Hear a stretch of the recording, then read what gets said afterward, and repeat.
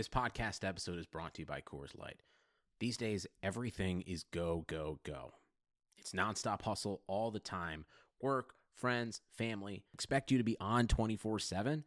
Well, sometimes you just need to reach for a Coors Light because it's made to chill. Coors Light is cold lagered, cold filtered, and cold packaged. It's as crisp and refreshing as the Colorado Rockies. It is literally made to chill. Coors Light is the one I choose when I need to unwind. So when you want to hit reset, reach for the beer that's made to chill. Get Coors Light in the new look delivered straight to your door with Drizzly or Instacart. Celebrate responsibly. Coors Brewing Company, Golden, Colorado. Today's episode of the Chase Thomas Podcast, the best independent sports podcast on the planet, is brought to you by our presenting sponsor, Ponko Chicken. Ponko Chicken is the home of the best Japanese American chicken tender, and it continues to rack up the awards in Atlanta, winning the 2019 Super Bowl Live Top Selling Vendor Award, multiple Best Selling Tastes at the Taste of Atlanta Awards in 2017 and 2018, and even the Best Fried Chicken Award at the 2018 ATL Collect Fest. Ponko is all about connecting cultures, cultivating happiness, one chicken tender at a time. I love Ponko, their family, and I can't thank them enough for their support of this podcast. It means a lot. And so go to their Midtown location, their Tucker location, and all their future locations as they take over Atlanta, because they're family and I love them, and I couldn't be more excited to see more and more locations pop up and all of that that goes with it. So go to Ponko, get some chicken, get some rice, get some beer. There's all kinds of great stuff. Whatever you want, Ponko Chicken has it. So go do that. Also, go to chasethomaspodcast.com. I'm writing my ass off there these days. So go do that. Read my stuff. You can get access to all of my previous episodes. You can buy my merch. You can learn more about just why I do what I do and why I believe I'm going to get where I want to go. This is my dream, this sports media thing. And you were going to see me on ESPN one day, or Sports Illustrated, or Fox Sports, or DAZN, or whoever, because I'm not going to quit. I'm going to keep fighting. I'm going to keep grinding.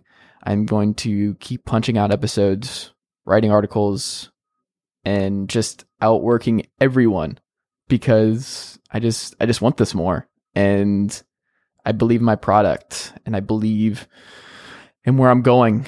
We're over 300 episodes strong, and this is what I want. There will be no slowing down. Took a break, but this is my jam, and this is what I want. This is my passion.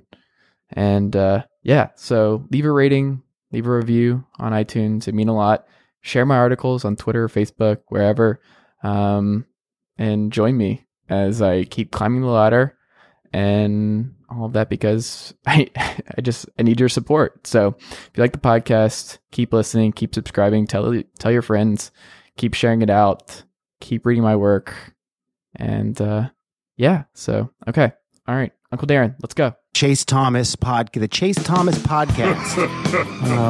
My nephew needs me to record. See, I already hate it. I hate it. Fuck. The Chase Thomas Podcast.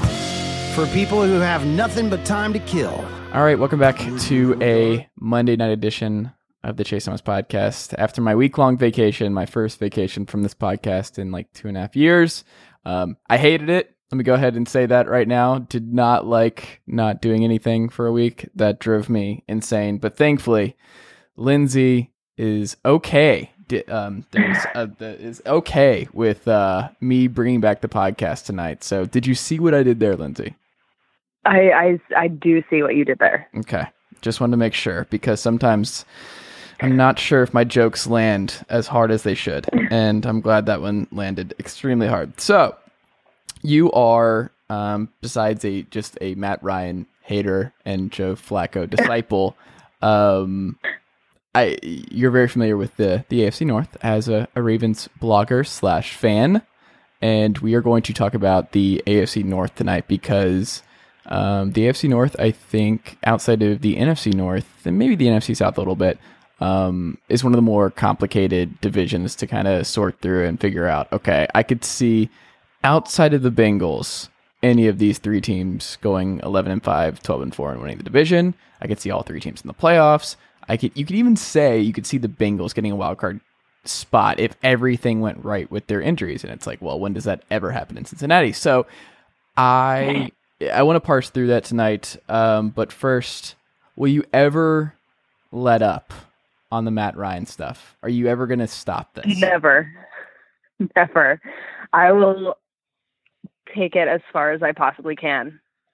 Like when they left him in that game last week, I even said, like, man, I really want them to take him out because if he gets hurt, like, that's really going to hurt my content. So I feel bad for our country, but this is tremendous content. Yeah. I mean, yeah. I will not let up ever.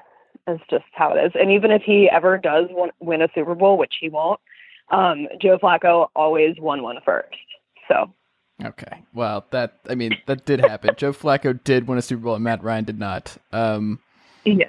I still remember where I was. I remember who I was with. I remember my thought process at halftime. I remember everything. Like that morning after, it's really hard to understate what the city of Atlanta was like the day after that Super Bowl. You had to be there, but of course it was a cloudy day and it was just quiet. Thick. And just thick. Yeah, it was awful. It was I don't know how to explain it if you weren't there other than it was just morose and it was like Chernobyl happened. It was... Yeah, I mean, I can totally relate after Billy Cundiff missed that kick. That it was like that. It was totally like that. I mean, it wasn't as bad as blowing a 25-point lead in a Super Bowl, but It was bad. God. I mean, I remember the girl I was with at the time wanted to take a walk at the start of the third quarter. And I was like, yeah, that's fine. And she's like, you're not worried about missing portion of the game? I'm like, no, 28-3, like this would literally be the biggest come from behind defeat of all time. Like it literally has never happened. Like the Falcons would have to play the worst possible game in the second half, do everything wrong. The Pats would have to just go on this ridiculous run for this to even be close to a conversation. Like it's not a thing. And as like the biggest Kyle Shanahan disciple, I was just like riding the high and I'm like, oh, he's trying to step on the neck. This is done. I think they're actually going to blow him out. Did not happen. And then what happened? That did not happen. And I just remember but like the whole second half, I was like, no, I'm still not worried. Like it took me until the sack where I was like, the confetti dropped. No, it wasn't even that. Like once the Pats got the ball back, I knew they were winning that game. But like it was that, I mean, not to revisit and rehash all of this just awfulness, but it took the very last point where Matt Ryan took the bad sack and everything where I was like, oh, this is actually going to happen. They're not going to do this. And yeah, it was still just wild. Yeah. I think I blacked out. Just from euphoria of Matt Ryan self-combusting like that? Yeah, because I was so afraid that he was going to win a Super Bowl and I had like prepared myself for it. And I was like, man, I'm going to like, people are just going to be terrible. And then like that happened and I was like, man, what if after God's really looking out for me, Lamar Jackson is out of the league in a couple years and the Ravens are still in win now mode and Matt Ryan's fallen off a little bit and the Falcons are like, we're going to move on, and they trade Matt Ryan to the Ravens? What do you do? You're like, bring back Jeff Blake. Yeah. Anthony Wright. Where's he I don't at? know. I haven't been like a fan of a lot of the decisions that the Ravens have made over the past couple of years. I'm not just talking about the Joe Flacco thing, the Lamar Jackson thing. Mm-hmm. It's just, I mean, there have been numerous. Like if I were to name everyone, we'd be talking until next Tuesday. So okay. And I have other stuff to do. So next Tuesday is probably not gonna happen, and that's a really long podcast, and I don't think anybody wants that. Before we actually get into the four teams, though, what is the condition? What is the state of affairs on Flacco Island? How are you feeling heading into year one of what is the marketing behind Flacco in Denver? Do you have anything? Flacco fever. Oh God. In Denver. Okay. Mile High Flacco. Mile High Flacco. Thought about this. You know what's weird is like something I'm pushing on the summer is that like I really do believe the Broncos have 2018 Bears potential, where like Vic Fangio is going to have a top 5 defense. We know that. We know the offensive line has like more hope than it's had in Denver in like 10 plus years. Like they just never have a good offensive line, just like the Chargers, but to a smaller degree. I love Cortland Sutton a lot. I like the running back group. I think that defense is going to be too good for them to be bad. And bringing in a Kyle Shanahan disciple as your OC, love that. I don't know. I think there is real reason to believe they could be a wild card team. Like they're not going to compete for the AFC title game or anything like that. But I think they have real wild card potential, and I actually have them in the playoffs right now. Yeah, I think when Fleck is under a lot of pressure from a lot of different people, fans, players, like the Ravens, I think he does really well. And I mean, Denver kind of shows that they wanted to, at least for the next couple of years, this year, next year, whatever, wherever they decide to go, they wanted to get him some guys that kind of really enunciate like his skill set. Like they got Noah Fant in the draft, and like the Ravens never really did that. So I think they're trying to push their best Flacco forward, which is what the Ravens didn't do. And like you mentioned Sutton, like they've been killing it in camp. So you're feeling good. I am. I'm feeling great. Do you have a Flacco Broncos jersey? Do I own one? No, Yes. I actually have one on the way to me right now from him. So Okay. Have you met him? Yeah. Okay. Does he Every know time about I'm in this? Baltimore, I invite his family to the bar. Okay. Did Yeah. they come? I mean, no, but But the invitation's open, is what you're saying. Yeah. Is it still open? oh, for sure. Okay. That's what I thought. Well, let's do the Ravens first. I want to Okay. break it down, like why, make the case basically for this team winning the division and then the case against them. What is the case Okay. for the Ravens to win the AFC North this year? They're going to have to fall into it, I think. You can say anything you want about Lamar Jackson improving as a passer. I don't think he could get any worse than he did last year, but I haven't really seen, there's been all this talk about how it's a new offense and blah, blah, blah. And I get it's only been like 2 preseason games, but I haven't really seen that much of a difference. Like everybody says that I hate Lamar Jackson, blah, blah, blah. That's just not true. I just think he still needs a lot of work to do. I mean, you just don't wake up one day and like know how to throw a football in the NFL. Like you have to work at it. So that being said, I think he still has a lot of work to do. His awareness hasn't been great so far this camp. And from what I've heard and seen, he'll have a good day and he'll have a bad day, and then he'll have an okay day, and then he'll have another bad day. And then he's not very consistent is what I'm saying. So I think a lot of teams are going to be able to capitalize on that. You saw with the Chargers last year in the playoffs, they kind of figured him out a little bit. And I don't know.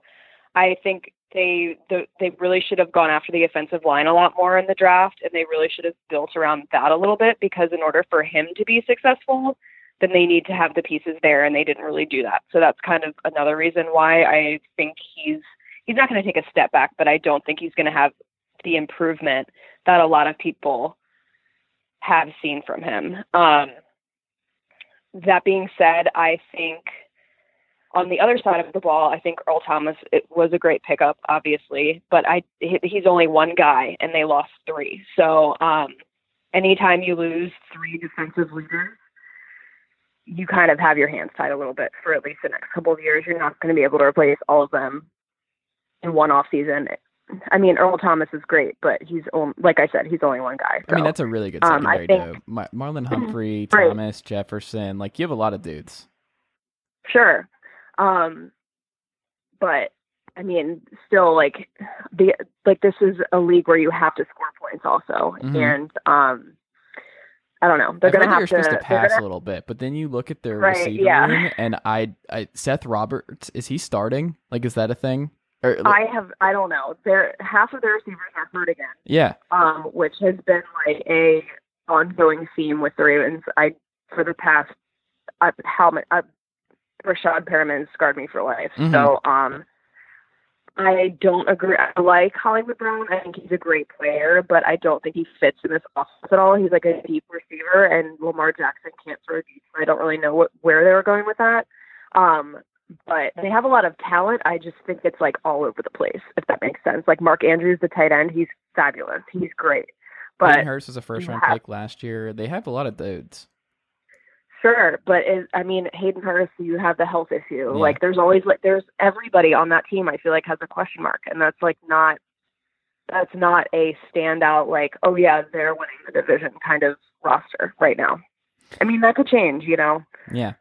But I love Mark Ingram, and he looks good. From what I've seen, Mark Ingram looks like he's going to be fine for them. And they haven't really had like a stable kind of running back room in a while. It feels like they just had this never-ending revolving door with like the Alex Collins types just popping out of nowhere. Right. And just, it seems like with Greg Roman, they're going to be more committed, and Ingram's in line for a big year. And it seems like the plan is to do kind of what he did in San Francisco with Kaepernick a little bit, but like, the offensive line has to be there. And I mean, they've invested in the first round for big guys like Orlando Brown. He was a 3rd-round pick, but you have Ronnie Stanley on the left side. Like you have, I get where you're saying on the interior, especially, but I just don't think this team can be bad. I think this defense just has too much. I guess a lot of it depends on what you think about Pernell McPhee and Matt Judon, who seems like everybody's just penciled in as a All-Pro this year, which might be the case, but we have to see because you lost 16 sacks. Like with Suggs and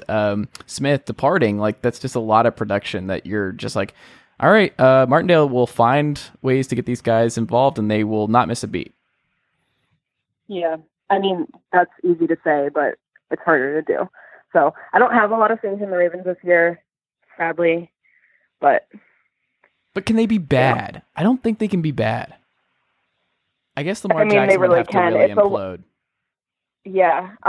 They don't have a lot of really good depth besides like in the secondary. Mm-hmm. Like any of the offensive line, like Marshall Yanda hasn't practiced at all.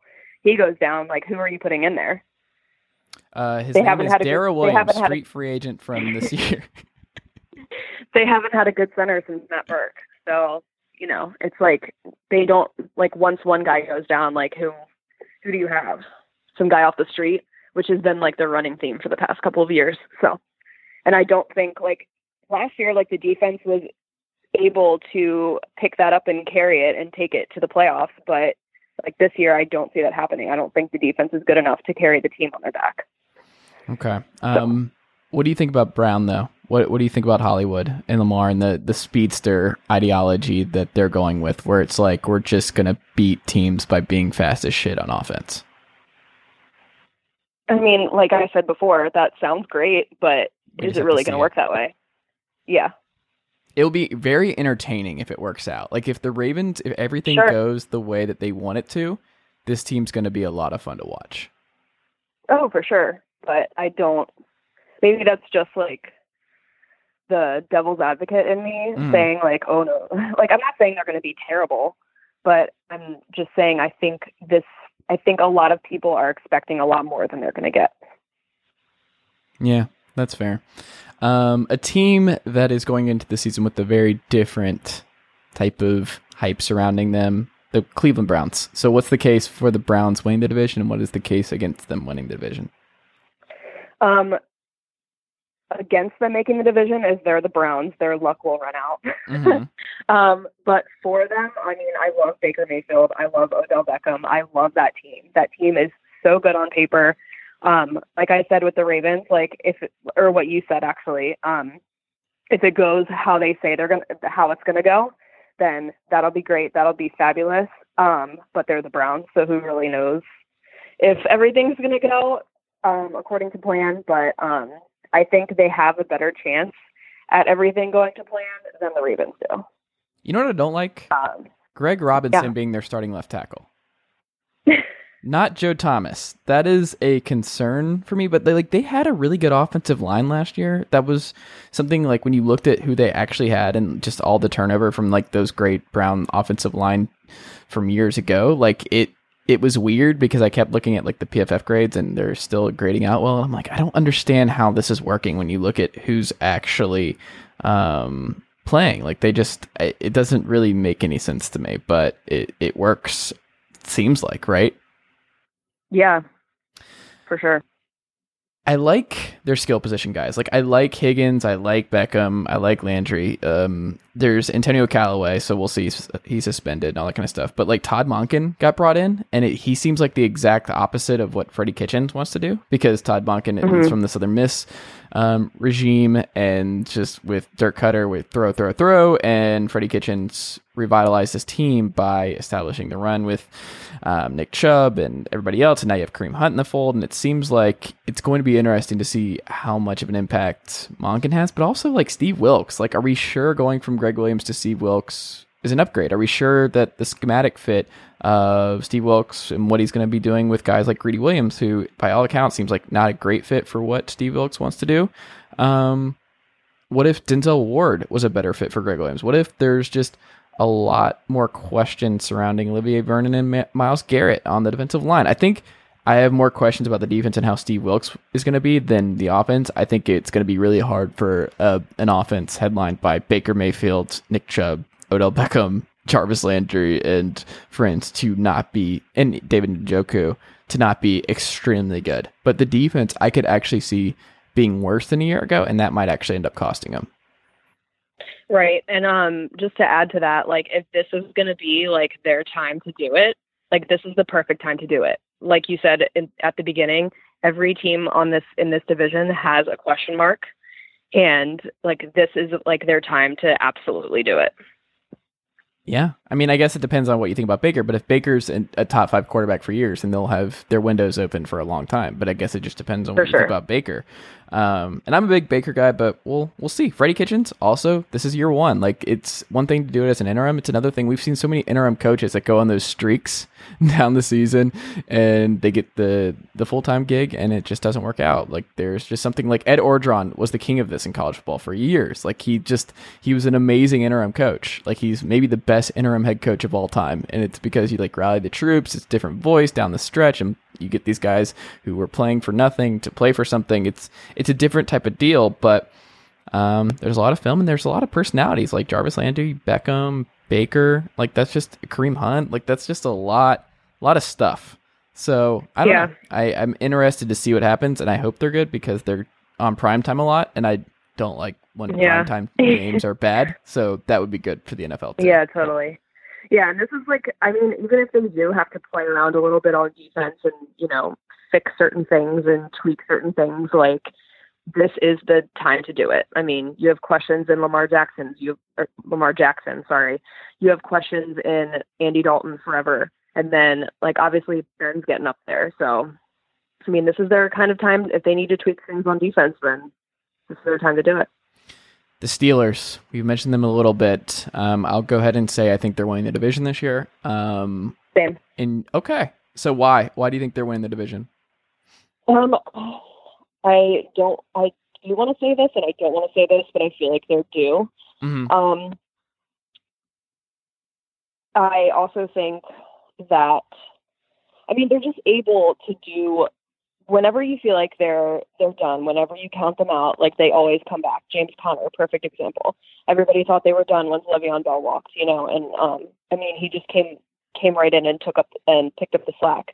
I feel like the same thing's happening with Antonio Brown leaving. Like, you've got Juju, you know, like, he's going to come in and it's going to be like, who is Antonio Brown? So I mentioned earlier about Ben Roethlisberger getting up there, but I mean, he's still Ben Roethlisberger. So an old Ben Roethlisberger is, you know, a top quarterback for any other team. So it is interesting because I was going through like what PFF was saying with Big Ben, because it was like a lot of my exposure with him, because that team just was not very good last year. Like the Falcons game and the way they won that game was just very different than the way the Steelers usually won, because like Connor just literally ran the ball like a billion times on the Falcons and just steamrolled them into submission. But like it does seem like by all accounts he has lost a little zip, and he lost a lot of weapons. And it was like one of those weird things where my whole thing going into the Steelers stuff with the triple Bs or killer Bs, whatever, just ride it out. I didn't understand like with Le'Veon and Antonio and Big Ben where they were just like, hey, look, Ben's going to be gone in a couple years, but this is enough talent when we're all on the same team for us to get a ring. Like, let's just ride this out. We may have some difference of opinion and all this kind of stuff, but like this offense is always good enough to win a Super Bowl when we're together. And let's just ride this out. And it was always very frustrating to me to just see like, God, what if they just got a couple more years of that group together, especially with that offensive line and everything else. I just had to figure they were going to break through at some point. The Shazier stuff sucks, but guess what? Now they got Devin White and Devin Bush. I get them backwards. It's one of the, which one is it? I was right. Was I right the first time? Is it Devin White or is it Devin Bush? Am I losing my mind? Hold on. It's Devin White or yes, Devin White. Okay. I had it right the first time. It felt wrong. Okay. It's but yeah, I mean, I'm glad you mentioned the offensive line. Like, they're fabulous. And they lost Mike Munchak to your Denver Broncos, who, another reason I'm kind of riding this Bronco high is that, like, he's just a great offensive line coach. And the Broncos have not had that in a very long time. And the Steelers, they promoted from within there, but we'll have to see. I think you won't see the departure of Munchak affect them much in year one, but what we might see in a couple of years, kind of like when Sarah Mecchia left in New England and that offensive line took a major hit and they brought him back out of retirement. I wonder if Munchak's departure has the same kind of thing later on. But that group, I just think Juju will be fine, and Deontay Johnson, by all accounts, seems like just an Antonio Brown clone, and maybe just with less of the off-the-field stuff.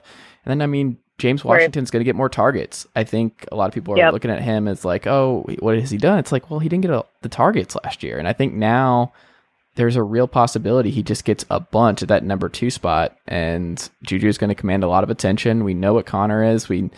I just think there's so many reasons that like it's a bounce back year for them where like just having the AB and Le'Veon stuff behind them, I think it's going to be really good for them. Yeah. And we didn't talk about the defense a lot, but they have a lot on defense too. I mean, TJ Watt's great. Bud Dupree's not bad. You know, it's like they're like you said, they're totally like a good enough team to win. I love and I feel like Pittsburgh Steelers in 2019. Totally good enough.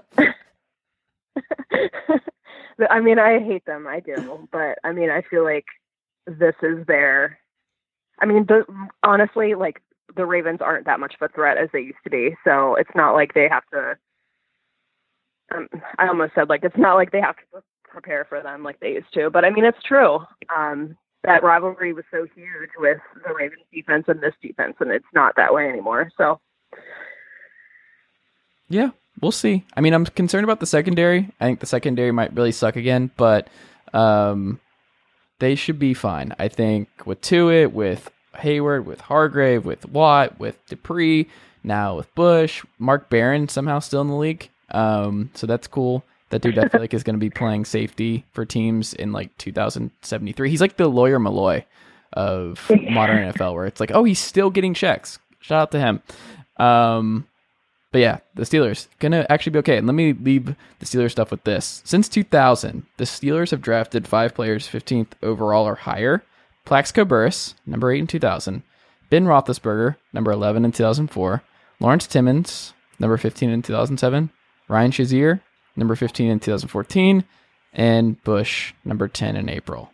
Basically, whenever the Steelers, this regime that draft 15th overall or better, they nail it. So I think they're going to be all right with Bush. Right, yeah. That's wild. Like, they never draft in the top 15. That's just like a remarkable consistency. But like, when they do, they hit. It turns out, folks, the Pittsburgh Steelers, they know what they're doing. It's crazy to me how like the Ravens suck so much at drafting wide receivers, and yet the Steelers are somehow like perfect at it. It drives me crazy. I think that's like a really hard one to scout too, and like the Patriots are terrible at it. You can be a smart team and be just terrible at drafting wide receivers. I feel like edge rushers is the most complicated because, or maybe offensive line, like just because it's a different kind of scheme that they're doing, and you're like, how is this going to translate in the NFL level? But like, I don't know. It seems like those are just really hard positions to identify. Like, as good as they look in college, like, will it work? And I don't know. I'd love to like poll a bunch of coaches as to why they think that is. I don't know, but we'll have to see. Maybe the Ravens finally did it this year. Maybe they finally did a good job, and it's not Brashad Perriman 2.0 or anybody else. I'm not holding my breath, but who else? Like, I don't even remember who else did the Ravens drafted. I mean, they didn't draft Stokely. They didn't draft a lot of their. I mean, Jacoby Jones, legendary Jacoby Jones. Steve Smith. They didn't draft like Derek Mason. Yeah, none of their guys that've been good. They drafted. Torrey Smith, I think, was the only one. Torrey Smith, that's a good one. Yeah. The Bengals, last but not least, the team that I can't quit. That they were 5-4 last year when AJ Green played. They were 1-6 without him. I still think the Bengals would have gone to the Super Bowl that year that Dalton got hurt. If he had not gotten hurt, that team was loaded. They were close. That AFC was wide open that year. And unfortunately, it did not come together. But like, if Jonah Williams doesn't go down this offseason and they lose their starting left tackle and they had Cordy Gunn at that left guard spot, I am much more interested in that offensive line because that offensive line has problems, but they drafted Billy Price as number 1 in 2018. They just have a gaping hole at left guard, so I don't really know what they're going to do there. So the offensive line might be bad, but they have Tyler Eifert still, if he can play. You have CJ Uzoma. They lost my guy who went to Clark? What is his name? Tyler Croft, who had like an amazing passer rating when targeted by Dalton when he played, but he got hurt all the time. You have Joe Mixon, as gross as it is, still in the fold, and he's still really good. I love the 3-man unit of Tyler Boyd, who really broke out last year, and I don't think a lot of people realize that Tyler Boyd is now officially here and extremely good at football. John Ross, when he's healthy, I like a lot. And then if AJ's healthy, like that 3-man unit, I mean, it's right up there with the Falcons, I think. And we'll have to see. But I like the idea of this offense being healthy and being good. The defense, a little bit more questions, but I could see a path to this team making the playoffs. What is the path to them winning the division or not making the playoffs altogether? I mean, like you said, that offense is good. This is I hate saying like this is their year to do it, but it is. I mean, if you want to say that the Ravens are their biggest competition, like the Ravens defense is weaker. I mean, if you put AJ Green up against that Ravens secondary, you might have a problem, but for some reason, AJ Green has always had the Ravens number, like any day of the week. So you have that advantage there. So I think that's going to be the key, is the offense. Yeah, and they're like, you know what's weird too with them is you talk about the Ravens and their weird drafts with receivers. The Bengals, it always seems like they draft the right DB, but they never work out. Like, we always love their draft picks when it comes to defensive guys, and then all their DBs never work out. Like, their defensive line guys work out, like Carlos Dunlap, Geno Atkins, Carl Lawson, Deshaun Davis. Just kidding.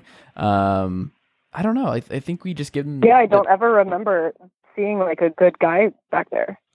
Kirkpatrick hasn't lived up to the hype. Oh, yeah. I mean, William Jackson broke out, but that was, like, kind of random, and he was really bad those first couple years. Denard, what was his name? Darquez Denard, terrible. Like, they don't draft well, but those guys all seem like they should be good when they get to the NFL, and they never work out in Cincinnati. I don't get it. They need to fire someone. I guess. I mean, they did. They cleaned house. That's true. They already did that. Well, actually, they didn't fire the GM, and they have, like, I don't know if you've ever, like, just been a huge football nerding and, like, gone through how deep certain front offices are compared to others, but, like, the Bengals front office is unfathomably limited compared to the rest of the NFL. It's wild. It's like 7 people, and you go through every other team, and it's like a bajillion, and the Bengals with Paul Brown employ like 5 people in their office. I just imagine like a couple of cubicles, and that's it. And I'm not joking. It sounds a little hyperbolic, but I promise you the difference between the Bengals front office versus the rest of the NFL is gigantic. I don't get it. That's crazy. I've never heard that before. Yeah, just go to Wikipedia, go through all of it. For some reason, it's all listed, and you'll go through it, and I'm like, what in the world? Why do they only have... Okay, great. Like, they don't have, like, real... Like, all these different types of scouts and everything. It's weird. Was it them who hired, like, a baseball, like, analytics guy, or was that the Browns? That was the Browns. Oh, okay. Who I don't believe I was is there about to say, anymore. like, why do they have that? Like, why did they hire that guy, but they don't have, like, I don't know. Go ahead. No, I hope...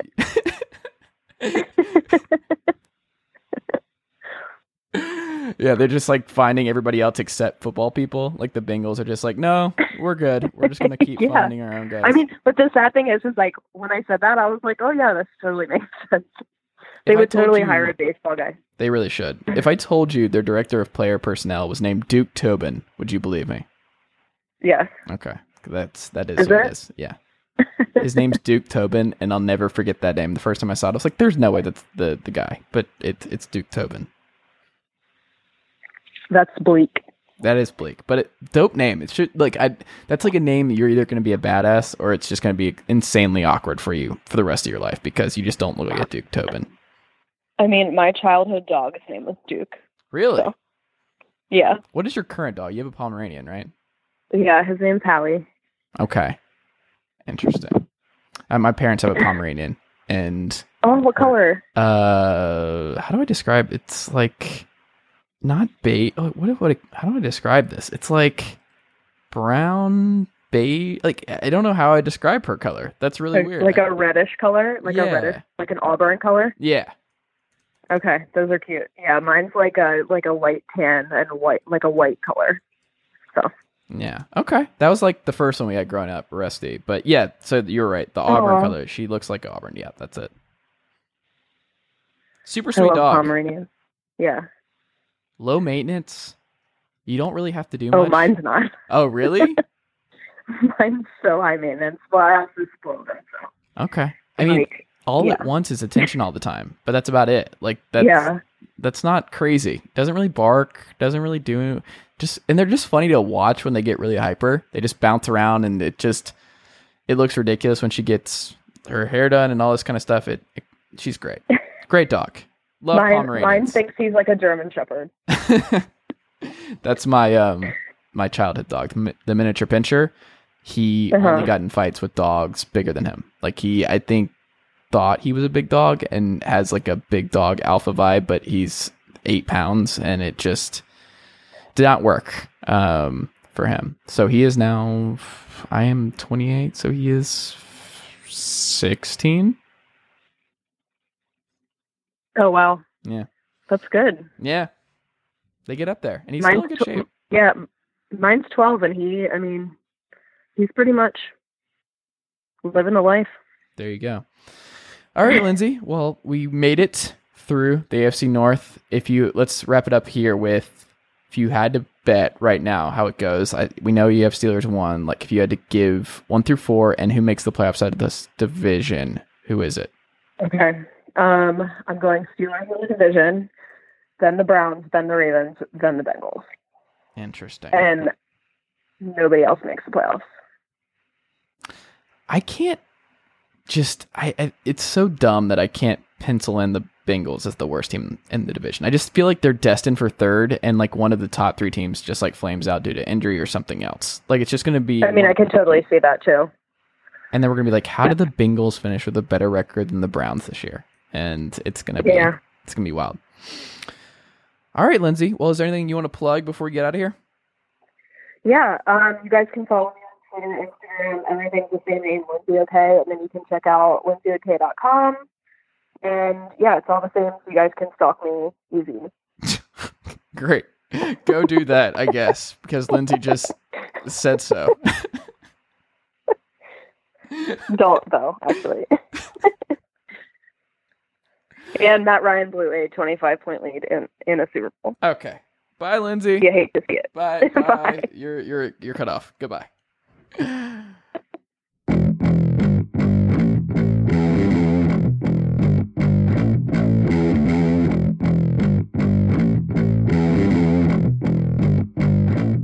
All right, we're back on the Chase Thomas podcast.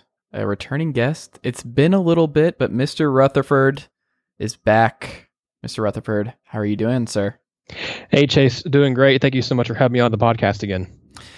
How do you feel about being Mr. Rutherford, being an adult where that is a thing? Because that is your Twitter handle. You spell your first name in an interesting way. I had forgotten how you spelled it. And I reached back out to you about tonight, and I was like, oh, that's right. We had this conversation like a year and a half ago. Yeah, obviously, I didn't choose how my first name was spelled. That was my parents, but it is very unique. But I've actually had my Twitter account since, I think 2012, maybe. So since ending my freshman year or beginning my sophomore year of college. So I've gone by I've had the same Twitter handle since then. So I mean, I've had that for a long time, but I feel like I've more or less kind of grown into it more as I've gotten older. So it certainly sets me apart. I don't want to do the whole, kind of basic type of thing that, a lot of sports, and not that yours is basic or anything like that, but just, you see the guys that have their names and then the company they work for or something like that. Yeah. I feel like mine's, at least it's professional, but it's not, I'm not taking myself too seriously. Okay.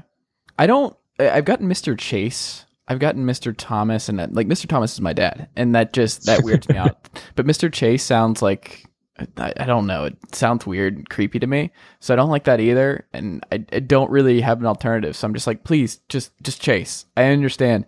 But then I also think about what it's going to be like when I'm old, because I feel like Chase is not an old person name. There are exactly 0 old people with the name Chase, right? Have you ever met an old man named Chase?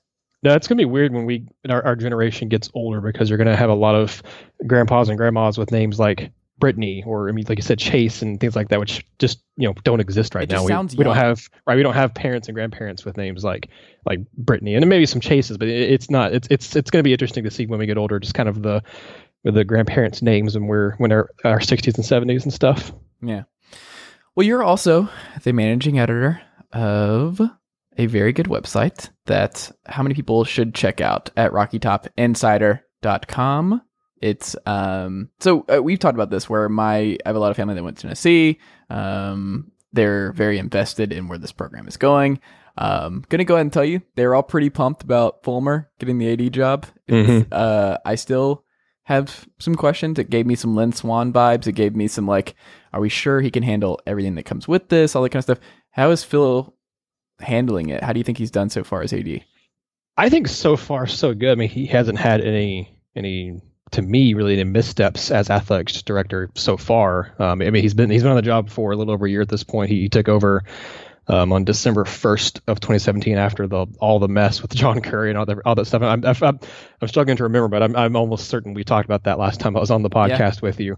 But so far he's so good. I mean, he was able to negotiate the situation with Rick Barnes when he was in the men's basketball, looking at, potentially taking the UCLA job. He was Fulmer, I think him and one of the major kind of players here in the booster side of things, and also actually in the administration side of things now, they handled that very well, I thought, and then did about as good a job as they could. And they showed that, they're taking men's basketball seriously at UT. He made the tough choice of moving on from the Lady Vols head coach, Holly Warlick. I mean, he was here coaching at the same time Holly Warlick was playing. Yeah. And they brutal. He didn't want to do that. That was to me a good sign of him kind of pushing aside his personal feelings and saying, hey, this is the right move to be made. And I think I'm very curious to see how the Kelly Harper hire works out. I really like her as a person, and just what she's done as a coach and kind of the attitude she approaches things with. So I think on paper it looks like a pretty good hire, but obviously you won't know for another couple years. But overall, I would say that Fulmer to me has proven to be more than just a football guy. Now, how does that continue over the next couple years? We'll have to see. But here in this first year and a half so on the job, I think he's done a good job. I don't really think there are that many people who would have any complaints about the job he's done so far. Is John Curry back in college sports? Yes, okay. He took a position. Oh my goodness, I wish I could remember where it was. I think it was Wake Forest. Okay. I think he took a job. Yes, somewhere in some type of role somewhere. Yeah, he's currently the college athletics administrator. Yeah, I don't know what that actually means. It's a job. That's all I know. It's some type of job he has that I was fairly surprised he got after the way things happened at Tennessee. It seems like this is director. Okay, so it's just another way of saying AD, basically. So he's essentially the AD there. Gotcha. Okay. Okay. Interesting. He landed back on his feet, but we don't need to rehash all that, but it was a tumultuous time and it was weird. How are Vols fans feeling about this Tennessee football team and the direction of the program right now? I'd say there are two pretty distinct camps at this point. And at this point in the fall, a lot of fans and across the country, it doesn't matter what team they're a fan of, for the most part, they're getting more and more optimistic as time goes on, unless you're having a bunch of injuries or a bunch of attrition at somehow at this point. If you're just having a fairly normal fall camp, fans are getting more optimistic. They're kind of adding a win here and there to the win total they had back in June or July.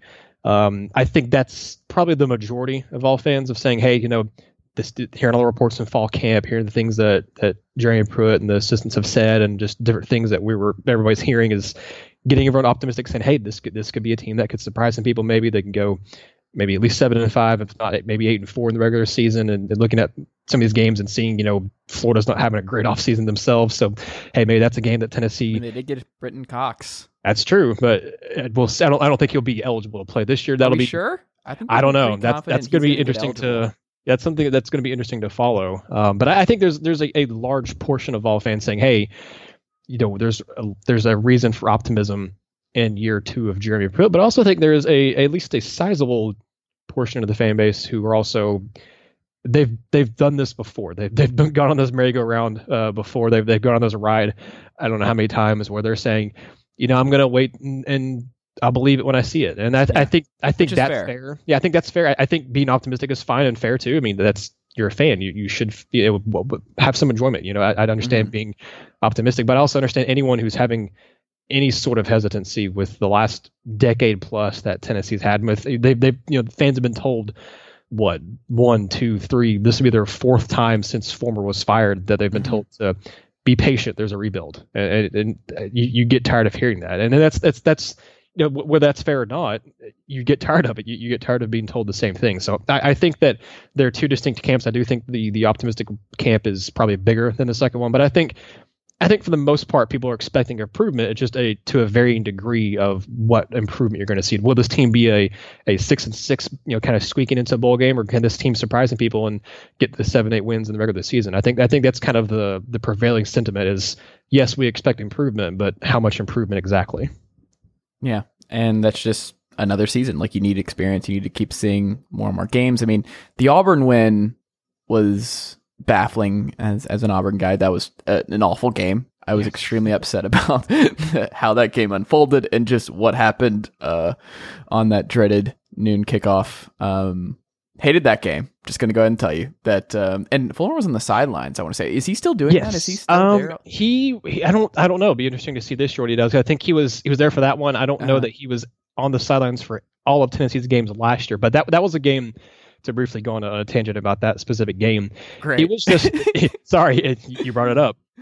It was just probably the most perfect mix of ingredients for Tennessee to pull off that upset, because you had that moment where Tennessee was coming off a bye week, so they had an extra week to prepare. I mean, Pruitt had coached against Auburn I don't know how many times at Georgia and at Alabama, so he was very, very familiar with that Auburn offense. You also had at that time, that was when really a lot of the headlines really came to a head of all the kind of the discontent and stuff going on in the locker room with Jarrett Stidham and everything. So you just had like you said, the noon kickoff where the stadium just wasn't as electric as it definitely can be down there on the plains. It was just the perfect mix of everything to kind of go right for Tennessee in that game. And Tennessee had their perfect matchup where their receivers could pick on Auburn's, secondary, and Auburn's secondary wasn't their strength. So it just ended up being, if it had been any other team that Tennessee was playing that week, I don't know that they would have been able to pull off that upset. But the fact that I think just you had a perfect storm for Tennessee to pull off that upset, and it did show.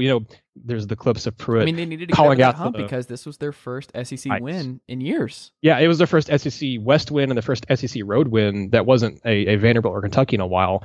But you had the clips out there of Pruitt, calling out the plays before Auburn.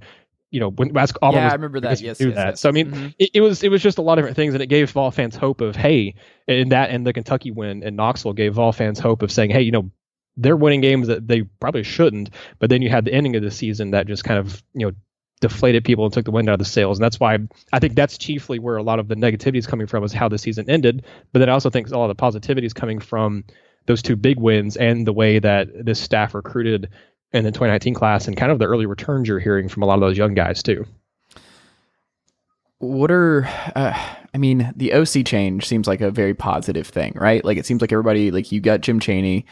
Georgia fans, I think, we're okay with him. He's been on Tennessee staff before. He's been, I think, OC for 93 college teams at this point in his career. But, like, are fans excited just by virtue of moving on from Helton to Chaney? Because it seems like there's no way it can't be an upgrade, at least from what it was last year. They're absolutely excited, and I've done my fair amount of research onto it. And in fact, if y'all want to go to rockettopinsider.com right now and search Jim Chaney, an article I did, I think it was over the weekend or maybe on Friday, but I looked at kind of actually this was a little while ago. I'm thinking of something else, but it was a week ago, I think, when I did it. It was still fairly recent.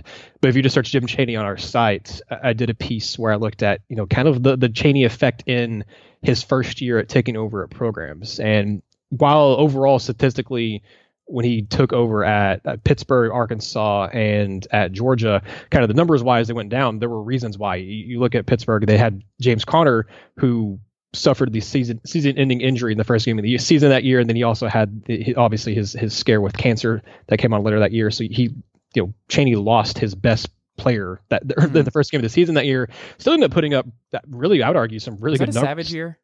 That was he got brought in, Chaney did, with the new head coach at the time, and I'm struggling to remember. Narduzzi? Yes, thank you, with Narduzzi.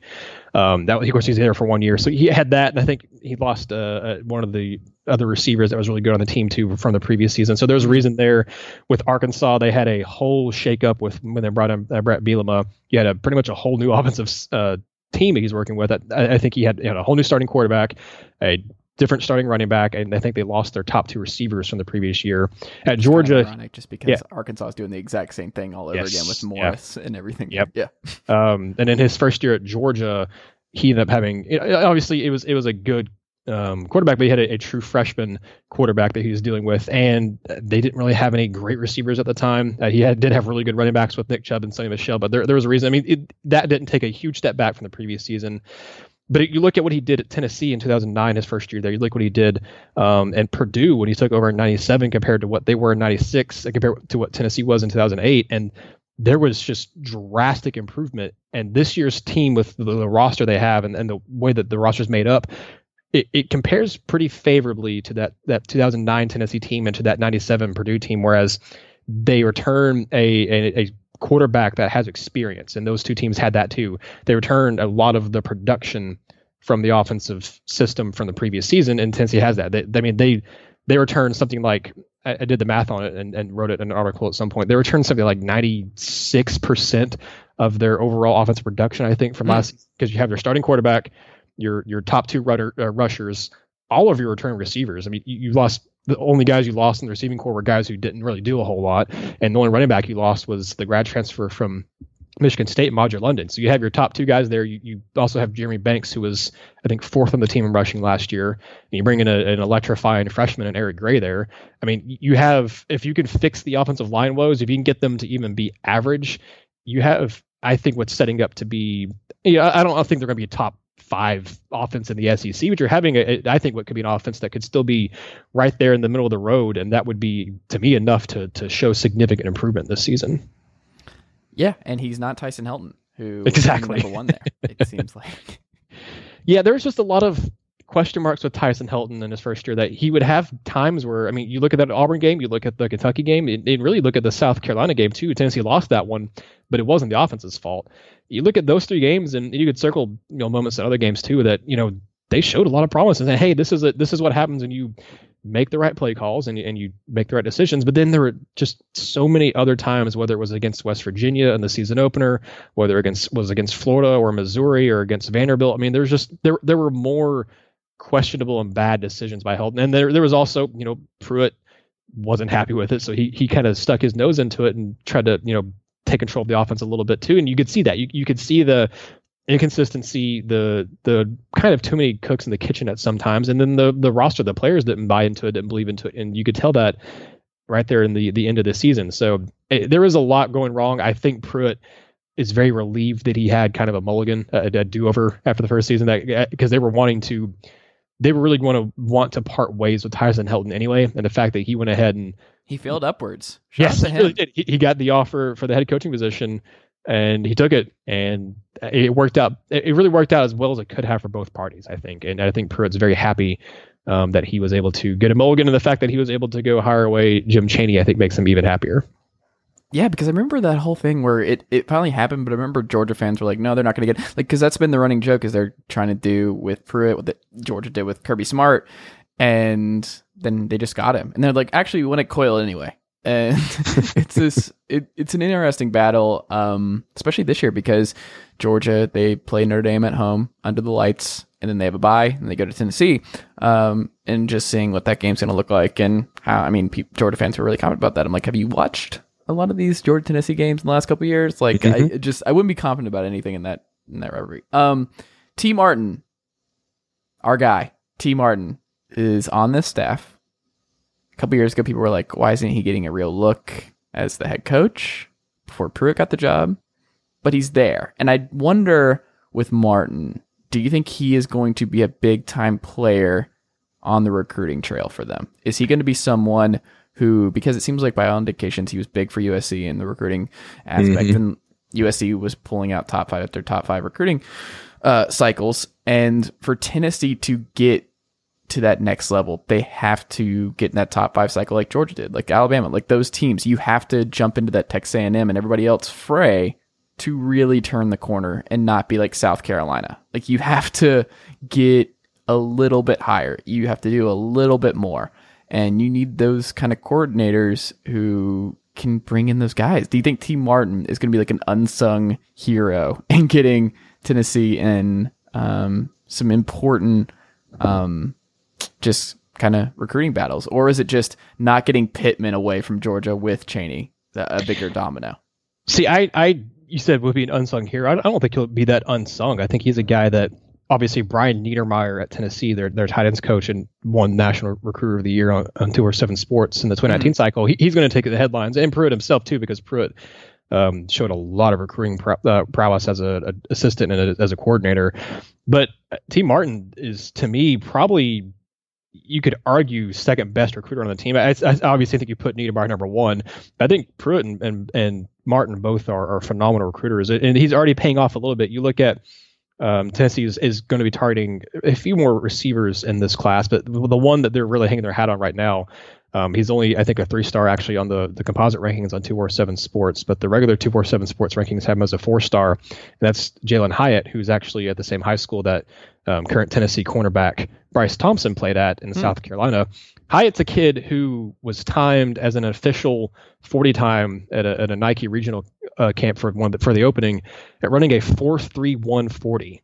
But I have it on good authority from our guys here at Rocky Top Insider. We do we have partners with Ball Recruiting Reports for our recruiting stuff here on RTI, and they know from people who were at that camp that the 4.31's the official one they put out because his unofficial time, I think one of the first time he timed it was a 4.27 40. That was kind of the unofficial time, and the actual official one they put out was 4.31. So this kid is supremely fast. And T. Martin was one of the big reasons he committed to Tennessee. You have T. Martin also in on a guy like Raheem Jarrett, who is a 5-star committed to LSU. Tennessee is, if he doesn't sign with LSU, and it's looking fairly unlikely that he will. The consensus seems to be that if he's going to flip somewhere, or if he's going to sign somewhere else that isn't with LSU, it'll be Tennessee. And Raheem Jarrett he's one of the top receivers in this class. You can ask anybody, and they'll say he's a guy who can come in and make an immediate impact wherever he goes. And you've got a few other guys that Tennessee is targeting on the recruiting show, and T. Martin is a big player in all of those. So he's absolutely going to make a big impact for Tennessee. Not just the receivers. He's a guy he's kind of the regional recruiter for kind of the Georgia area, Atlanta area, because he has a lot of ties there. He also helps out with some of the Alabama recruiting because that's where he's from. So he's a guy that's going to be in on a few other guys, not just receivers, but he's 100% going to make his presence felt with Tennessee on the recruiting show and as a coach, because you also look at he was a secondary recruiter for Keyshawn Lawrence for Tennessee, who is a 4-star safety in state. So he's a guy that he's all over the place. Yeah, he does a little bit of everything for Tennessee. He has his regions and he obviously has his position at receiver, but he's going to help out in a lot of different ways. I think he's going to be, to me, this staff is built with a lot of really good recruiters, and he's probably like I said, the second best. I would argue. What do you think is going to be the most noticeable difference between the offense last year and this year? I think just simplicity. We've talked to Jim Chaney, we've talked to other offensive coaches, we've talked to multiple offensive players, whether they're on the offensive line, whether it's Jerry Garantano, the quarterback, or the running backs, or anybody. Everyone we've talked to this offseason about the difference that Chaney's brought in is making it easier to understand, but at the same time, making it more difficult for defenses to key in on and to figure out. And Chaney's done such a good job in the past, whether it was at Tennessee or at Georgia or just wherever he's been, of figuring out, what does this player do well? Even if it's just one thing, what does he do well, and how can I utilize him on offense, and how can I get him, get the most out of him? I'm going to be doing a piece later this week about why Tennessee tight end Dominic Wood-Anderson should be very excited about working with Chaney this year, because Chaney's had people want to talk about how strong of a history he's had with quarterbacks and some of the quarterbacks he's coached and stuff. He's had a very strong career coaching up tight ends and developing them into NFL talents. I mean, he had a Mackey Award winner at Purdue. He had two guys he helped turn into NFL draft picks at Tennessee. He had a couple of different guys at Arkansas. Hunter Henry was the main one he helped turn into a draft pick there. The same thing at Georgia. Isaac Nada, who didn't, I don't think, lived up to the hype that he came in with, but he still was a productive tight end. And Dominic Wood-Anderson has all the skills to be an NFL player. So I think that you're going to see this offense operate more efficiently. Last year they just ran at such a slow tempo too. And part of that was calculated and from Pruitt's side of things, because, he knew the defense wasn't deep and wasn't going to be able to withstand an opposing offense if Tennessee's offense was going out there and, running a really quick offensive tempo.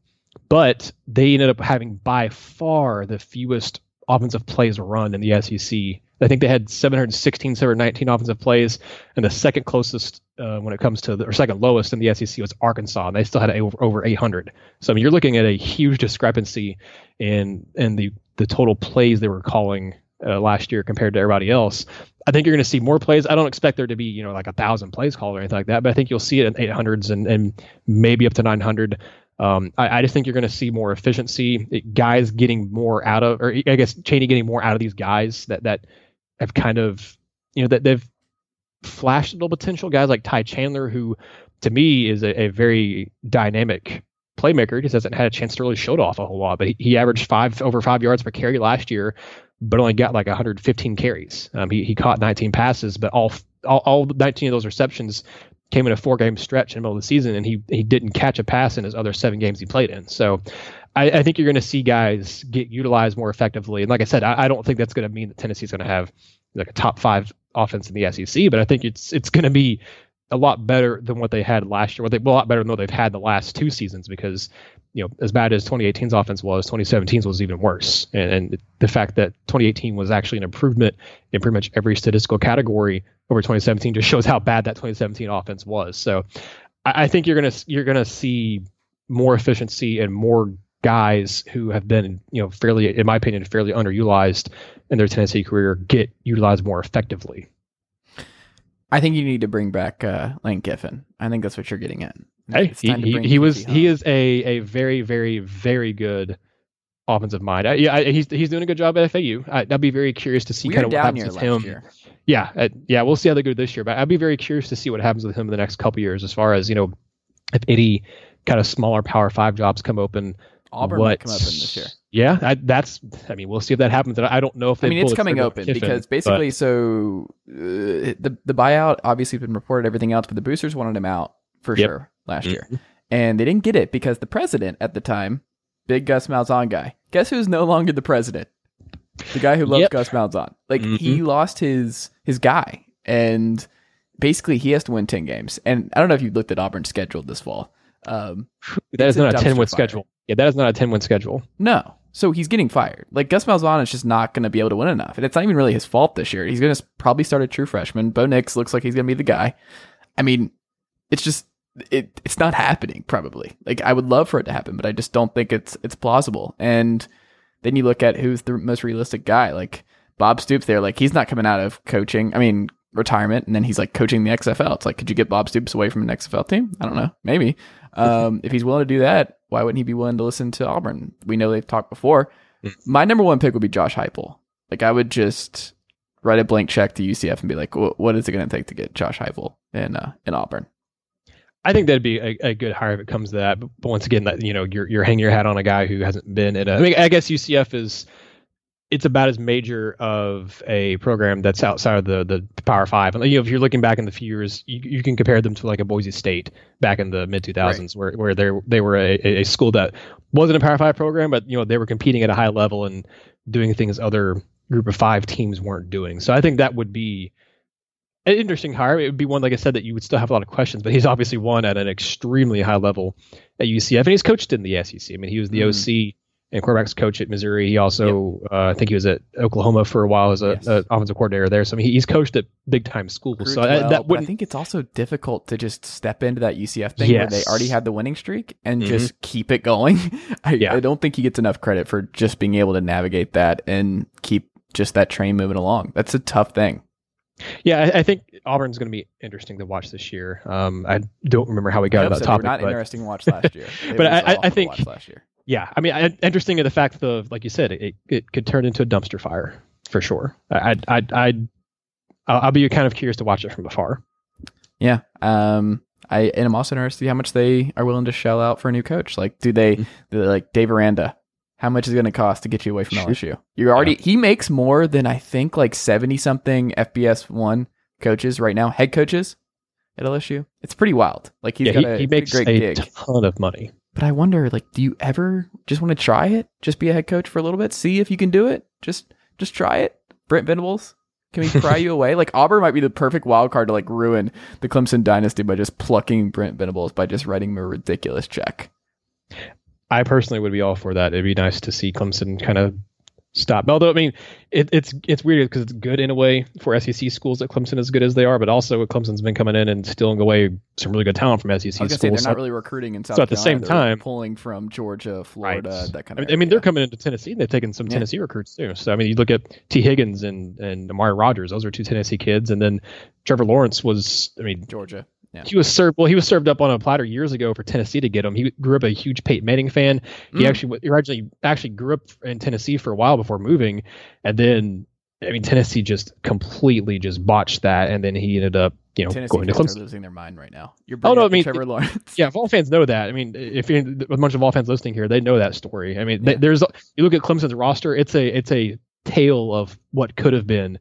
For Tennessee, like I said, you'd have Lawrence, you have Higgins, you have Amari Rogers, and there's been a couple other ones that you go through and say too. But I mean, they're just those three right there. I mean, that would change the trajectory. How did Jimmy Clausen not go to Tennessee? How did both the other Clausens, even Rick Clausen, go to Tennessee and not Jimmy? What happened there? That's an interesting topic to get into. That I don't know how long we'd have, but is it a complicated kind of? Story? It was the Clausens didn't like kind of how things played out with Rick at the end there, and that also kind of because Rick was bad at football. Did they not like the dual threat stuff with Brent Schaefer? Well, that was actually with Eric Ainge. The Rick Clausen thing was. No, I thought Brent Schaefer was. No, Rick Clausen definitely shared time with Brent Schaefer.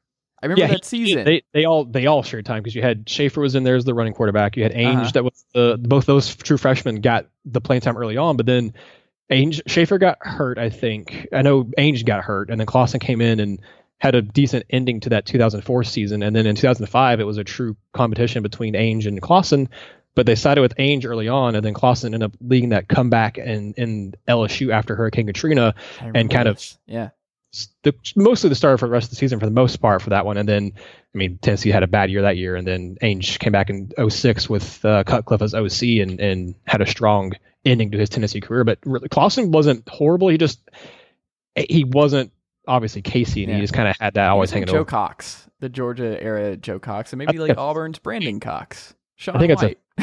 I think more boring white quarterbacks from the mid 2000s in the SEC. I think I could. I think this was the year. Didn't Tennessee have like that weird orange top to those away uniforms during the Schaefer time? In 2004, they had the very interesting throwback uniforms that they're trying to. They're supposed to be a throwback to the Condredge Holloway era, and it looked okay at first, but then the orange didn't match with the like it had like 2 or 3 different versions of their colors of orange on the whole uniform as a whole, and it just kind of ended up being a little bit of a mess. Awful. What is your biggest? Actually, this is a 2-part question. Okay. Do you think this Tennessee team or this coaching staff, I should say, are they? If you had to bet on them getting in the top 5 in recruiting classes for the next 4 years, top 5, top 10, somewhere in that zone for a 4-year stretch, because Bud Elliott basically outlined for you to get in the national title conversation, you have to have this 4-year recruiting window where you're just top 5 or top 10 every year. And I wonder, do you think with this Tennessee team, do you believe Pruitt can get there with this group? They can recruit at that kind of level to really join the ranks of Georgia, Bama, Clemson, and everybody else?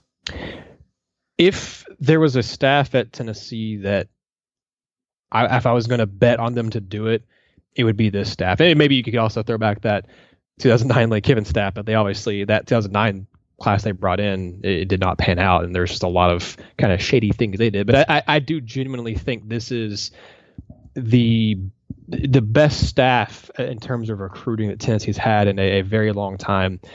It's going to, for this 2020 class specifically, the one that we're in right now, it's going to have to, it's predicated all on, can Tennessee show enough improvement to show some of these guys like Savell Smalls or Noah Sewell or Eric Gilbert or Rakeem Jarrett, can they show enough improvement this year to show those guys, hey, your 3-4 years at Tennessee aren't going to be full of just kind of rebuilding seasons. We can actually, we're making progress now. Imagine if you joined in what we could do in your 3-4 years at Tennessee, we could actually get back to doing some things because we'll add you guys and then we'll add more even better players in the next recruiting classes. So I genuinely think that for Tennessee to enter that conversation, you're going to have to see Tennessee, in my opinion, at minimum, go 7-5 this season, which I do think is doable. Yep. But obviously, if you go better than that, I think it'll bode even better. But I think you're at minimum going to have to go 7-5 and not have any blowout losses except to probably Alabama and maybe Georgia.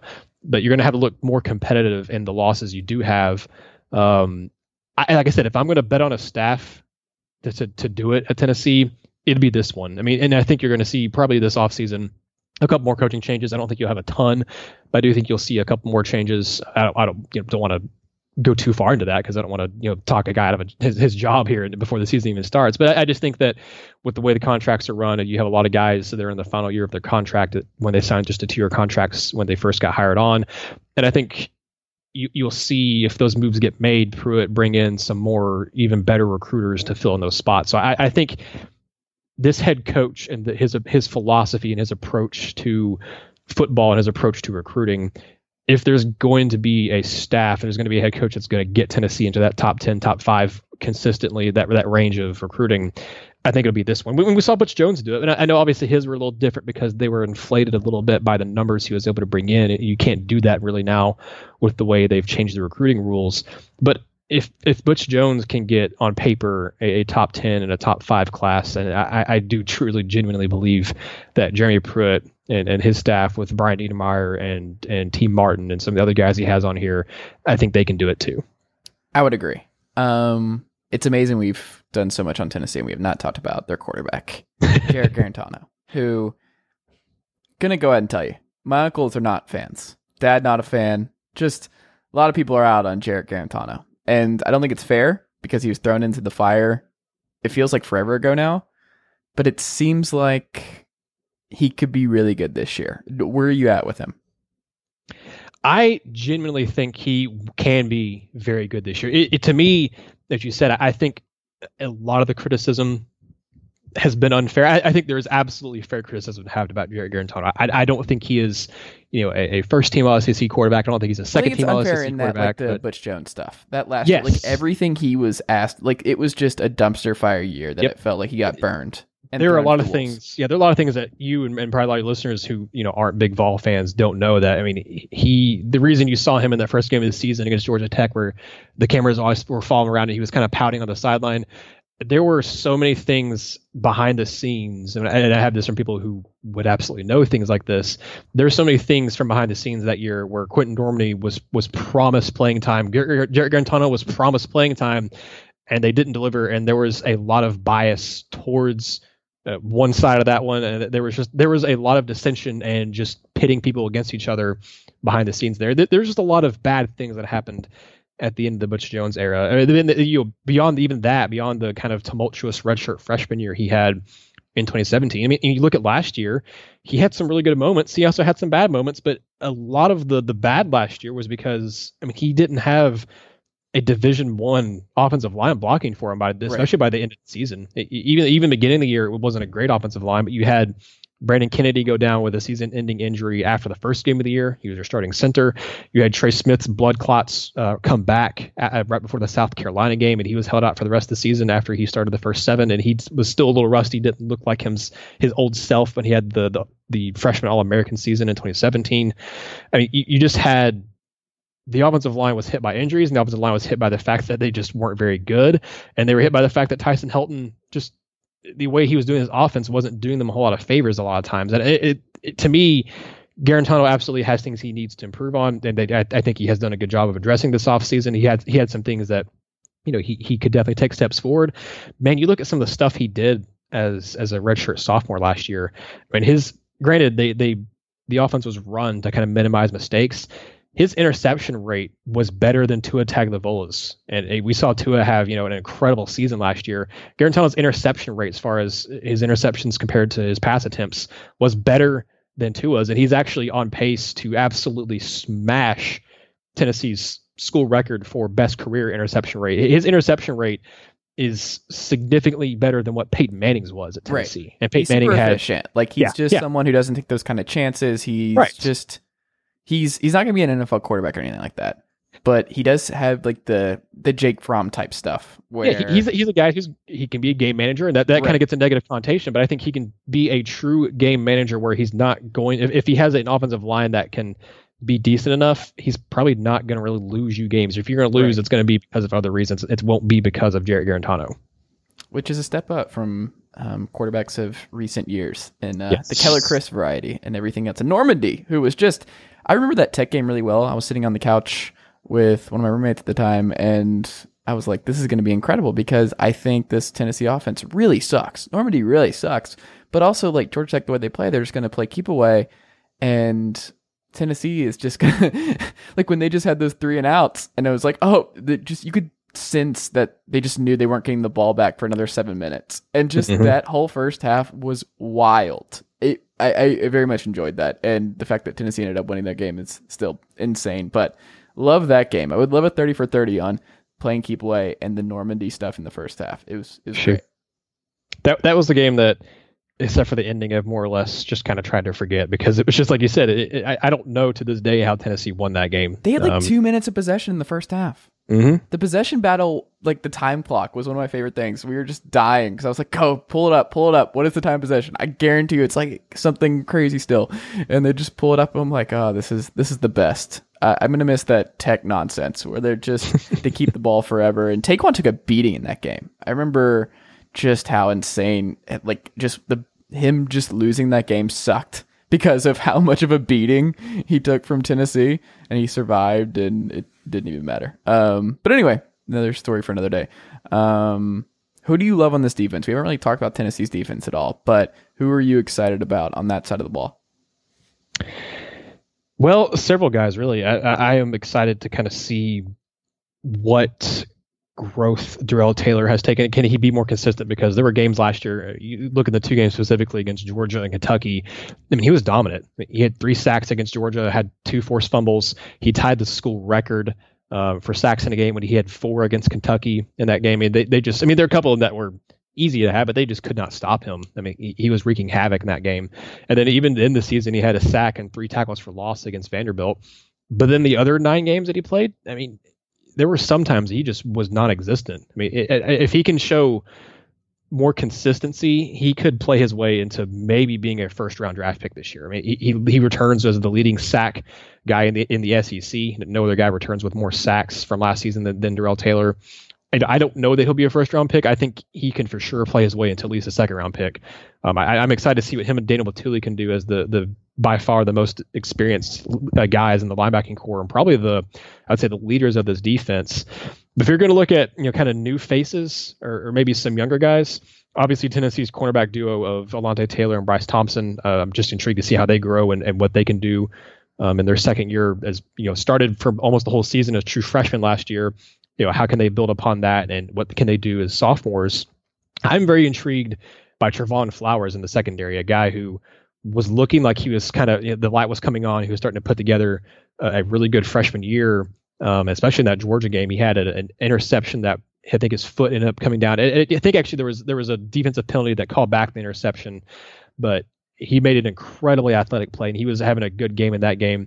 And then he ended up suffering an injury in that bye week before the Auburn game, and then he was out for all the way up until the last 2 games of the season against Missouri and Vanderbilt, and then he didn't play a whole lot on defense. He was mostly on special teams. I think Flowers was a vastly underrated recruit who Tennessee absolutely snagged away. He was going to be playing baseball, and Tennessee and a few other teams kind of convinced him, hey, maybe you should give this football thing a chance. I think Florida State was one that kind of was in on him too. He ended up committing to Tennessee, and Clemson made a very strong late push to try to get him, and Tennessee held on to him. And I think he's going to be a very good safety prospect for them. Of the new guys in 2019 class, the 2 guys getting the most buzz, and I think that everyone's most excited to watch are the 2 linebackers in Harry Toa, Quavaris Crouch. I think Toa has a chance of, I don't think he will. There's a chance he could be a week 1 starter as one of the 2 inside linebacker spots. Crouch should be an intriguing guy to watch off the edge as an outside linebacker. And then there's Warren Burrell, who is a freshman corner who's pushing Taylor and Thompson right now.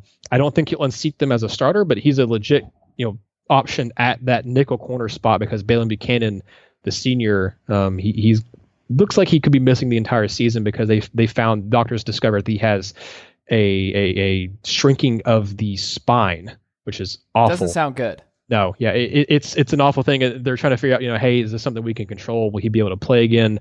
Obviously they're taking his health first and foremost before anything with football, but they're trying to figure out what they can do with him. And he does have redshirt available, so if he can't go this year, they can figure out something later on. He can redshirt and play next year. But with him being out, Warren Burrell was already challenging for playing time anyway, and it looks like you could have him at the nickel spot, or they can move Bryce Thompson into nickel and have Burrell down over on the outside along with Taylor. So I think that if you're looking at the young guys, Trevon Flowers, who'll be a sophomore this year, and then those 3 freshmen I think are the most intriguing. And then you can also could throw in Elijah Simmons as a freshman on the defensive line too, as a guy to keep an eye on. But I think those 4 to me of the young guys, 3 freshmen and a sophomore, are probably the ones I'm most excited about, just because you get more excited for the new guys, but also I think they have a lot of upside. Okay. Last thing, and we'll wrap up here. The schedule. How do you think it goes out? Is there anything that really concerns you? What do you think the schedule? What do you think it puts Tennessee at this year? I know you went back and forth on 7 and 5, but what is there any landmines? Is there any stretch that you're like, oh, this is going to define the season? As always, the kind of end of September, all of October is going to be Tennessee's toughest stretch. You have, once you get into SEC play, you have Florida, then you do have a bye week, but then you come back after that and you play Georgia at home, Mississippi State at home, on the road against Alabama, and South Carolina at home. That's not an easy stretch of games, and Tennessee's October never is an easy stretch of games. Like you said, you do get. It's nice that Tennessee has a bye week before they play Georgia. I don't think it'll matter a ton. Probably, I think Georgia should still I wouldn't say handily, but they should still. Most people are chalking up that game as a loss, and I think they should. I think you never know in that game. You never know. You never know. I would still be pretty surprised if Tennessee wins that game, but you could keep it close. It could be like the 2013 game where Tennessee was out-talented and outmatched and still somehow almost won that game. But you talk about potential landmines. They beat Georgia with Jonathan Crompton, and yeah, I was at that game. It was one of the most insane things I've ever seen. Just that beatdown. I just will never rule out anything. Yeah, that's a good example. You were talking about potential landmines. I think while I think Tennessee will win this game, it's an early test, and it's going to see kind of where Tennessee is. That's against BYU, because I think BYU has a very good offense. I don't think I haven't looked into them a ton yet, but I don't think they have a great defense. I've looked more at their offense. They have a good offensive line. They have a really intriguing and what I think is a very good young quarterback who took over last year, and Zach Wilson. And this is at home, right? It'll be at Tennessee. Yeah. It's going to be under the lights in Neyland, and it's also an interesting fact. It's going to be the first game this year where Tennessee is going to have beer sales at Neyland Stadium. So you're going to have a very rowdy crowd in Neyland Stadium for that game. But I think that's a game where I would hesitate to label it as a landmine, as you put it. But I think it's a game where, I mean, you better come ready. BYU's not going to lay down at them. They've given some top teams a good run for their money the last few years. I mean, they haven't beaten SEC school in a while, but they've come close. But I think that Mississippi State, to me, is a game where it's very much a toss-up game. Yes, it's in Neyland Stadium. It's in Knoxville. But that's a team that, while they lost, obviously their starting quarterback, Nick Fitzgerald, I think they're going to be better on defense than people are giving them credit for. I think they have a very good front seven, a very good defensive line. I think their quarterback situation, it might end up being, I wouldn't say better for them, but it could end up being maybe a case where, not even addition by subtraction, just a case where you have a quarterback who can throw the ball better, because Nick Fitzgerald wasn't the best thrower of the football. And I think that Mississippi State game, I currently have it as a loss, but I could see it going either way. I think a lot of Vol fans are kind of overlooking Mississippi State and not giving them enough credit. Maybe the same thing for Kentucky. I do think that, I mean, if Kentucky couldn't beat Tennessee last year, I don't think they're going to beat them this year, even though it is in Lexington. But that game, you can't just guarantee that as a victory. That's going to be a Kentucky team that still will have, a decent team, and they're going to be fighting for, I mean, they have a decent schedule that sets up the way it does. And once that game's played in November, I'll just be very curious to see where both those teams are physically and mentally when do they get to that point, because I do think Tennessee loses to Missouri again, and you come on the last game of the season against Vanderbilt, and that could be, again, another crucial game for Tennessee. They haven't beat them in 3 years, which is crazy to say out loud, but they haven't. But I think potential landmine games are Mississippi State and Kentucky. I think BYU is one to watch, and I think Tennessee very much could be looking at a 7-win season. But I mean, this team, the floor and the ceiling are so far apart in this one. I think you could have anywhere between a 5-7 to I think that's very unlikely, and I also think 9-3 is unlikely. But I think those are your floors and ceilings. I think definitely something in between there, like a 7-5, is much more likely. But I think the floor is 5-7. I think the ceiling is 9-3 for his team. I just think there's a lot of kind of unknown about this team, and a lot of just interesting things and interesting toss-up games on the schedule. To where, I mean, you look at the schedule, and you're not seeing a whole lot of guaranteed wins, but you're not seeing really a ton, in my opinion, of guaranteed losses either. I think worst case scenario, they win 8 games.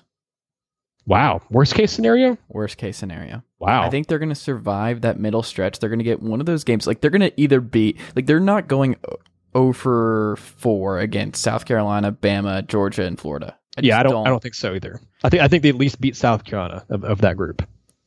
And if you, like, I'm penciling in those first 3 wins. So that's just 3 right there. They're going into the Florida game, I think, undefeated, which is going to be fun because Florida should be, well, we'll have to see what Florida does this week against Miami, but there's a chance that is 2 undefeated teams. That's going to be awesome right away because that rivalry is better when they're both good. I think they'll drop 2 of those games in that stretch, maybe 3. If you told me 3, that's fine. They're going to run the table down the stretch. UAB, obviously, super well coached. Great story. They're beating UAB at home. They should, going to Kentucky. And I don't think Kentucky's going to be as good as they were a year ago. I'm going to go ahead and give the Vols a win there. Then you go to Missouri. Are we sure? Like, that team is playing for nothing at that point, right? Because Kelly Bryant, by the way, picking a school in his last year of eligibility that is not bowl eligible, still one of the most insane things I've ever seen.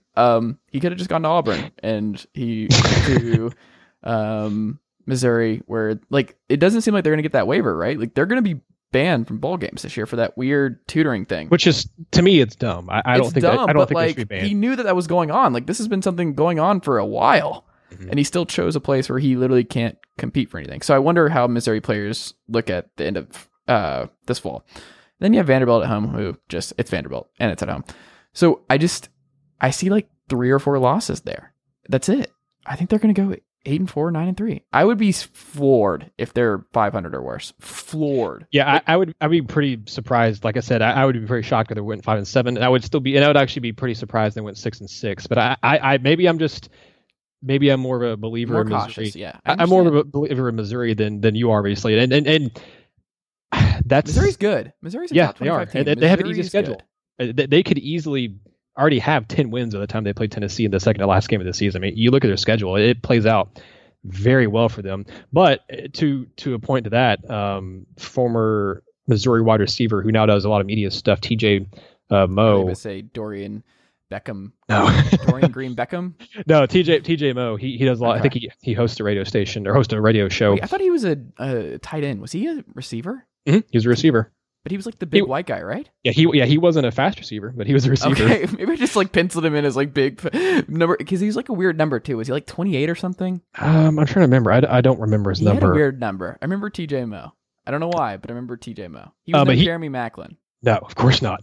But he talked about. He made a good point that it seems like every year that Missouri is expected to do really well, they kind of crap the bed a little bit, but the years when they're not expected to do great, like last year, they were kind of. I mean, they were thought to be okay last year. Well, I'm trying to remember that I can't remember what their expectations were last year now, but I think they're expected to be decent last year, and they kind of were just decent. But they're expected to be really good this year. And he gave other examples of other years, not just even in the SEC, but when they were in the Big 12 too, and talk about years where they were supposed to be competing for different division crowns and things like that, and they kind of fell flat. But other years, when they look back at the 2014 team, that kind of came out of nowhere when they won the SEC East. So I think they're just going to be they're the wild card, like you said.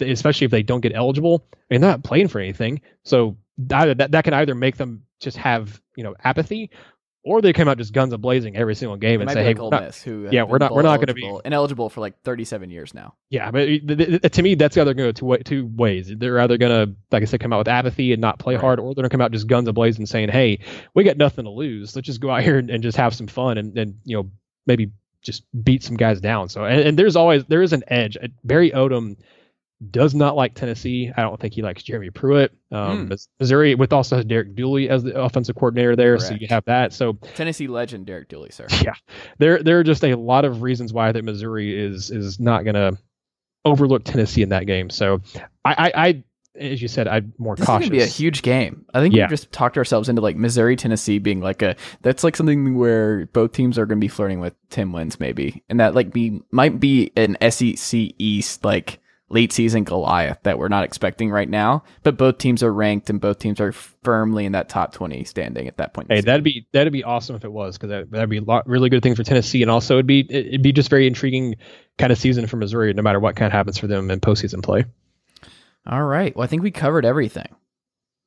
It feels like it.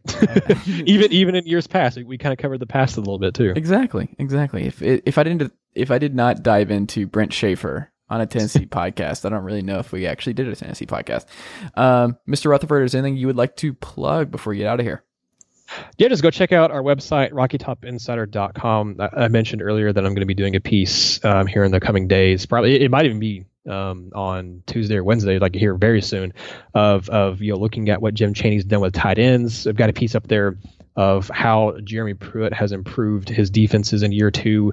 And Tennessee will be going into year two of his defensive system this year. So look at what he did at year two at Georgia, year two at Alabama. We'll have continuous recruiting coverage. Tennessee picked up a big commitment from 4-star BJ Ojolari on Friday, and they're going to have a couple different guys announcing on Tuesday, Wednesday of this week who they have a good shot of landing. So we'll have continued recruiting coverage. That's RockyTopInsider.com. We have social media on Twitter, Facebook, Instagram, and also our YouTube channel, which we're using a lot more now. So just search for Rocky Top Insider on all of those. We have podcasts we do every week. You can subscribe to us. Same thing you do with Chase's podcast here on Apple Podcasts. We also have available Android devices, and we also have our podcast available on YouTube as well. So we do a little bit of everything, and you can find us pretty much everywhere. There you go. Do it. Mr. Rutherford does great work. Always a pleasure, sir. Don't be a stranger.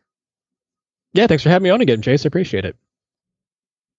All right, that'll do it for today's episode of the Chase Thomas Podcast. Thank you to today's guests. Thank you to Panko Chicken, our presenting sponsor. If you love today's episode and you would like to help the show continue to grow and get bigger, go and leave a rating and a review on Apple Podcasts. I'd really appreciate it. You can also listen on Google Play. If you're an Android person, you can go to chasethomaspodcast.com where you can get access to all my previous episodes, all my articles, and all that good stuff. You can listen on Spotify. So the Chase Thomas podcast is there. Wherever you're looking for a podcast, the Chase Thomas podcast is there. I promise. Follow me on Twitter at Chase_Thomas. Like the Facebook page at facebook.com/Chase Thomas Writer. You can follow me on Instagram at Chase_Thomas. I'm all over the place, but I just appreciate you listening and more episodes to come. So thank you, as always, for your support, and I hope you listen again very soon. Thanks, guys.